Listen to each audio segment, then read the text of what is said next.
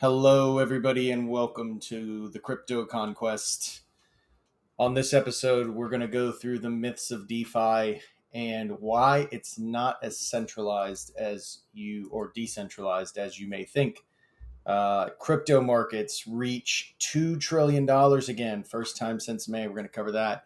Cardano is close to smart contracts. Interesting. Let's look at it. Let's take a quick look at it and see what's going on.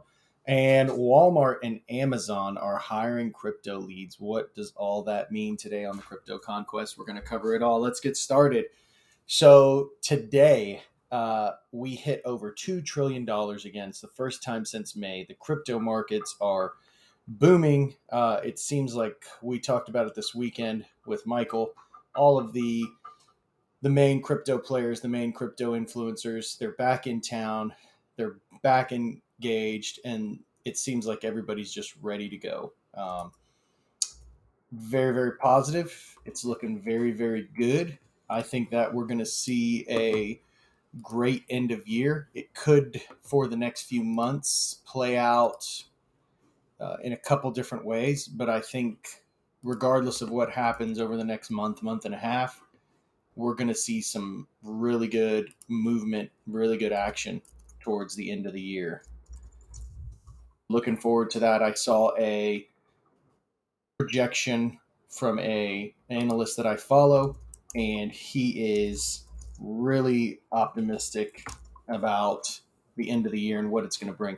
I agree with him. I think the end of the year is going to be tremendous, especially with the new tax laws coming in. I think a lot of the crypto world, especially in the United States, are going to take advantage of those tax laws right before the end of the year. Going to drive up the price tremendously, and we're going to see some big movement here over the next few weeks.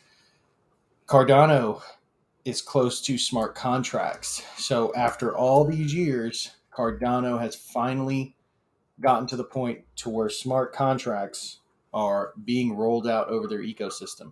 I see this as a trial point for Cardano. They've been all hyped to this point. Not that I don't think hype is good, but really that's where we are. We're at a position of trying to see what exactly Cardano is going to do. Some things I like about Cardano: they've got the peer review system. We'll see how that works out. Could go either way. Could be a blaming mechanism, could be a false positive on really getting quality work out the door. I don't think there's been any hint as to actually how that would work. I know that the code behind the Cardano Oboros system is peer reviewed, but I'm not sure how that's going to work with smart contracts. Either way, Cardano's moving to smart contracts, and we should see some pretty interesting moves here in the next few weeks as Cardano starts to launch their smart contract system. I heard that they're also going to have a Cardano ERC20 bridge that's going to allow you to bridge your Ethereum tokens. I think that, or rather, Ethereum smart contracts. I think that Cardano is doing what they have to do. They know that nobody's going to come in and write from scratch all these contracts. What you see in ERC is you see a bunch of contracts that are repurposed, reused, and nobody's going to try to write contracts, or very few people rather are going to try to write smart contracts on Cardano, which is why I think making that Ethereum Solidity bridge a launch critical component is something that they have to do, and they know they have to do that. So I think that's very interesting. We'll see what happens to Cardano. Walmart and Amazon are hiring crypto leads. I cannot tell you how many new people I've seen, new companies I've seen putting out crypto needs of crypto people who are experienced in crypto to join these very, very large companies. We're at the trough of a wave that I think is going to crest here in the next 6 to 8 months. That's going to be tremendous. It's going to be like nothing we've ever seen in any market that we've ever seen. Not only is this technology, but this is a underlying financial evolution, transformation of the financial systems in a manner that we've never seen before. This is 1000x internet in my eyes. Internet was a transformational technology. This is a transformational not only technology but economical ecosystem that's going to completely change the way the world works. And I can't wait for it to happen soon enough. And speaking of financial changing, DeFi. What is DeFi? I saw, and I'm probably going to butcher his name badly, by the way, but I saw today David Guckstein. David Guckstein. DeFi is the future. It cuts out the middlemen. Huh. Interesting. One of the main things I've been focused on at Bank Social for the last few weeks, and really maybe even the last few months, has been talking with attorneys about how something can be DeFi. And I think for people who don't understand it, DeFi is DeFi. It's all created in the ether. You don't know what's going on. What you don't know, you don't know. And so, yeah, it's decentralized. There's no middleman. But that's not really the case. That's not how it works. After talking with all these attorneys and getting their input and insight, and layering in my input and insight, the conclusion I've come to is DeFi does not cut out the middleman. What DeFi does is decentralized finance, more namely the blockchain, provides the visibility that we've been looking for. What's going where? Who's getting what? How are they getting it? How are they spending it? That's what blockchain is. And DeFi, from the perspective of decentralized finance, doesn't mean you have to cut out the middleman, because certainly the middleman isn't getting cutting out. There's still people developing the software. There's still people launching the software. There's still people formulating, even though it might be a small group of people, there's still a centralized group of people who are doing the work needed to get it out. And sometimes those people are being compensated in different ways. The key critical factor that's different and that varies slightly from project to project, but the key difference between your centralized framework and your decentralized framework for finance is the visibility. What's a great example of that? Let's look at a centralized exchange. Let's look at a decentralized exchange. Decentralized exchange is DeFi. It's decentralized finance.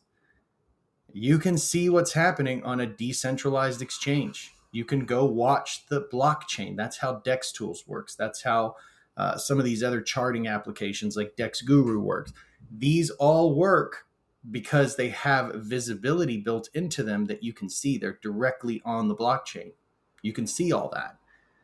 Centralized exchanges, not at all, if any.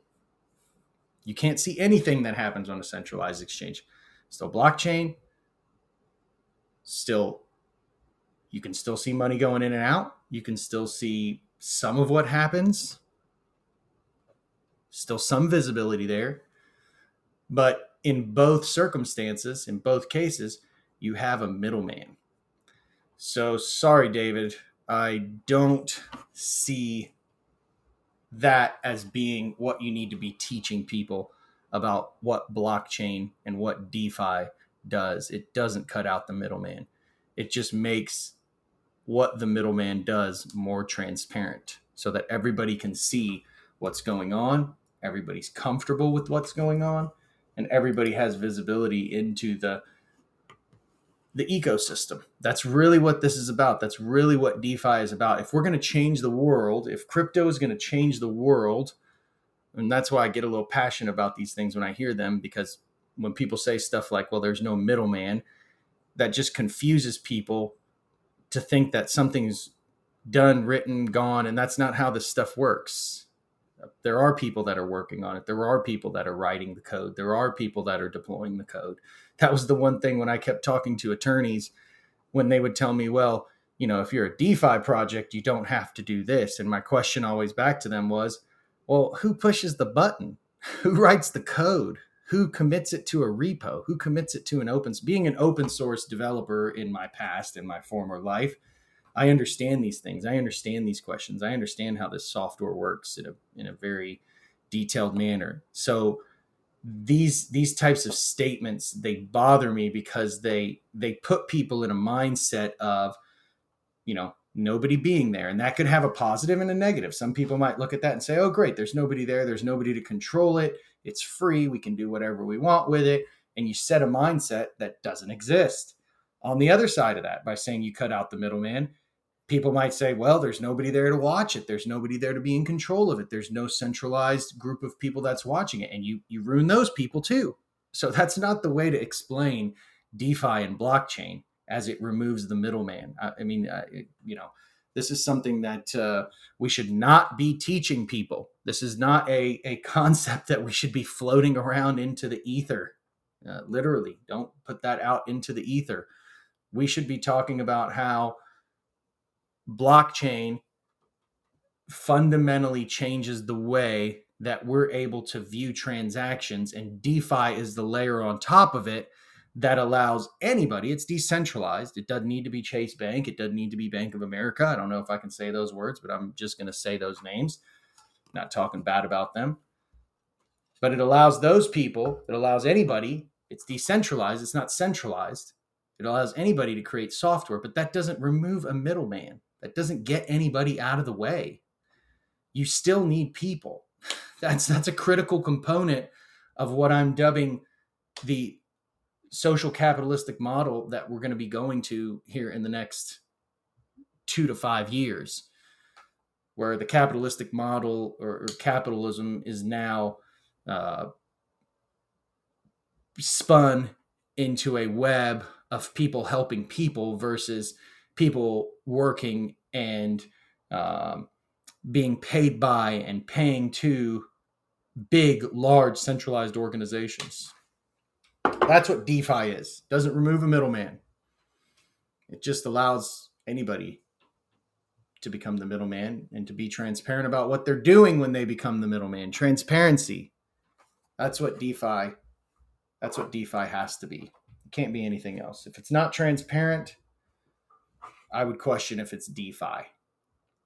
And if it's not on the blockchain, it's certainly not DeFi. But if it's not transparent, I don't think it can be DeFi. That's probably one of the lines that I will draw in this whole thing. So, to get there, we've got to teach the right things. People have to be in the right mind state. And that's the right mind state that blockchain and DeFi have middlemen. They have people writing code. I don't know if you guys have seen, but most of the projects in my research and just following a bunch of these projects, most of these projects, when they vote in a DAO to fund something, it's not computers. It's not a botnet or what's the Skynet. It's not Skynet making decisions for people. That's not how a DAO works. It's not Skynet writing DeFi applications that removed a middleman and now it's writing applications by itself. That's not how this stuff is working. And I don't think it should work like that. It shouldn't. This is about bringing power back to the people. The conquest of cryptocurrency is about putting the power back in the people's hands, not giving it to some computer that may or may not be created by some centralized governmental or regulatory authority. It's about giving it back to the people. And that's what we have to focus on. And statements like it cuts out the middleman don't really create that fair statement of how that really looks.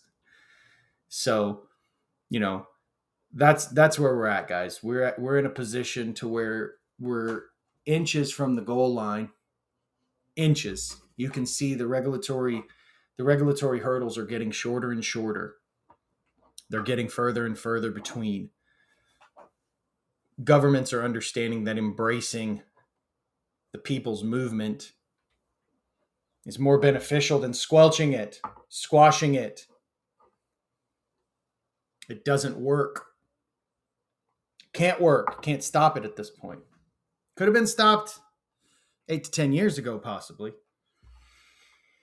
Can't be stopped now without shutting down the internet. Let me not say it can't be stopped.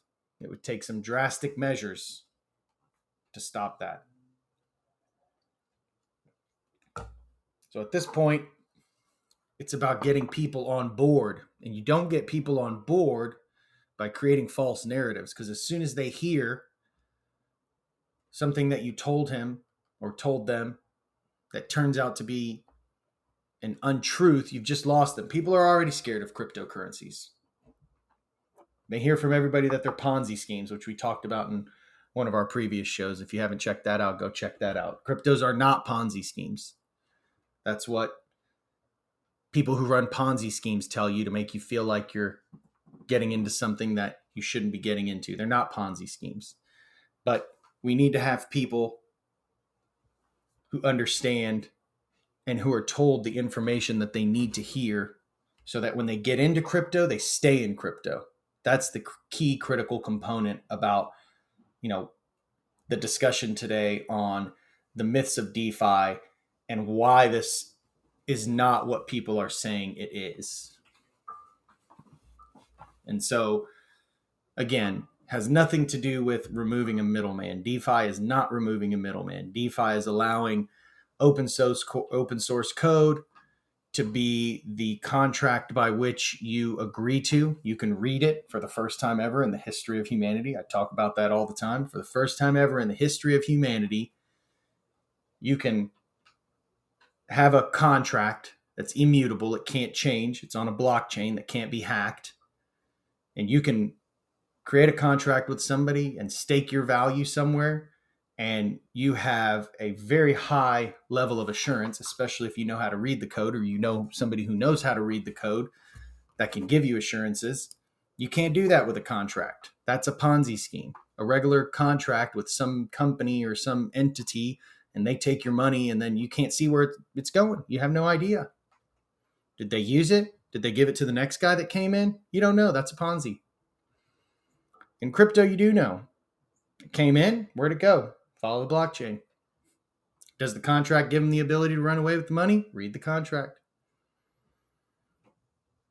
Very critical that we teach people the right things in crypto, because we have to create a strong environment for people who are afraid of crypto, that when they dip their toe in and they finally settle into the ether of blockchain, that they're not disturbed by some fallacy they were told early on, specifically in this case, talking about DeFi, that there are no middlemen, because that's a statement that should not be made. It's completely false.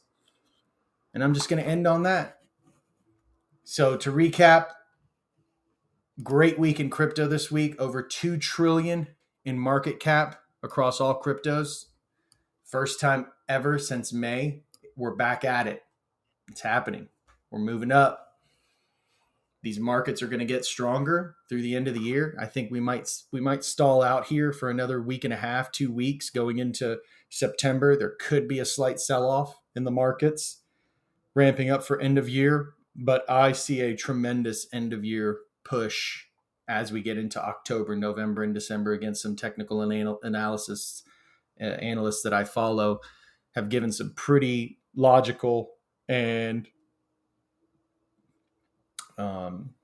well thought out reasoning behind why the end of the year is going to be tremendous. Look for it. Wait for it. It's going to be tremendous. Get into the markets if you're not. Cardano and its smart contracts, let's see what happens. I think it's very interesting that they understand that they're still going to be reliant on Ethereum, because nobody's going to learn their new smart contract code. They're going to have to get people to bridge in smart contracts using that Ethereum Solidity code bridge.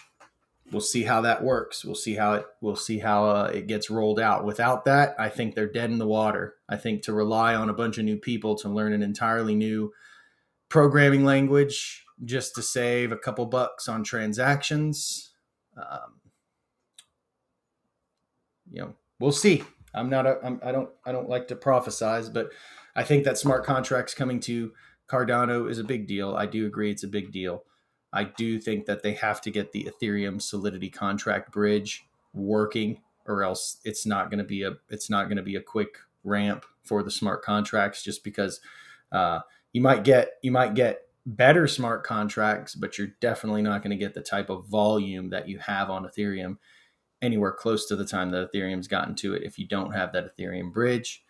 And then Walmart and Amazon going crazy on hiring crypto leads. I can't believe it. I've been waiting for this for a long time.